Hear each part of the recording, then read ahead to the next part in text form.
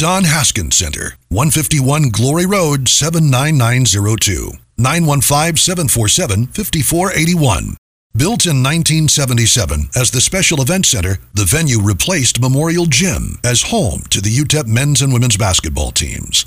The Special Event Center was renamed after UTEP's Hall of Fame coach Don Haskins, 1930 to 2008, in 1998.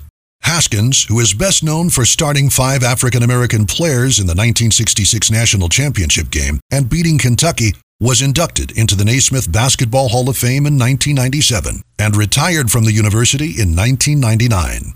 The arena was the site of a milestone win during the 1997-98 season, as Coach Haskins notched his 700th career victory against SMU.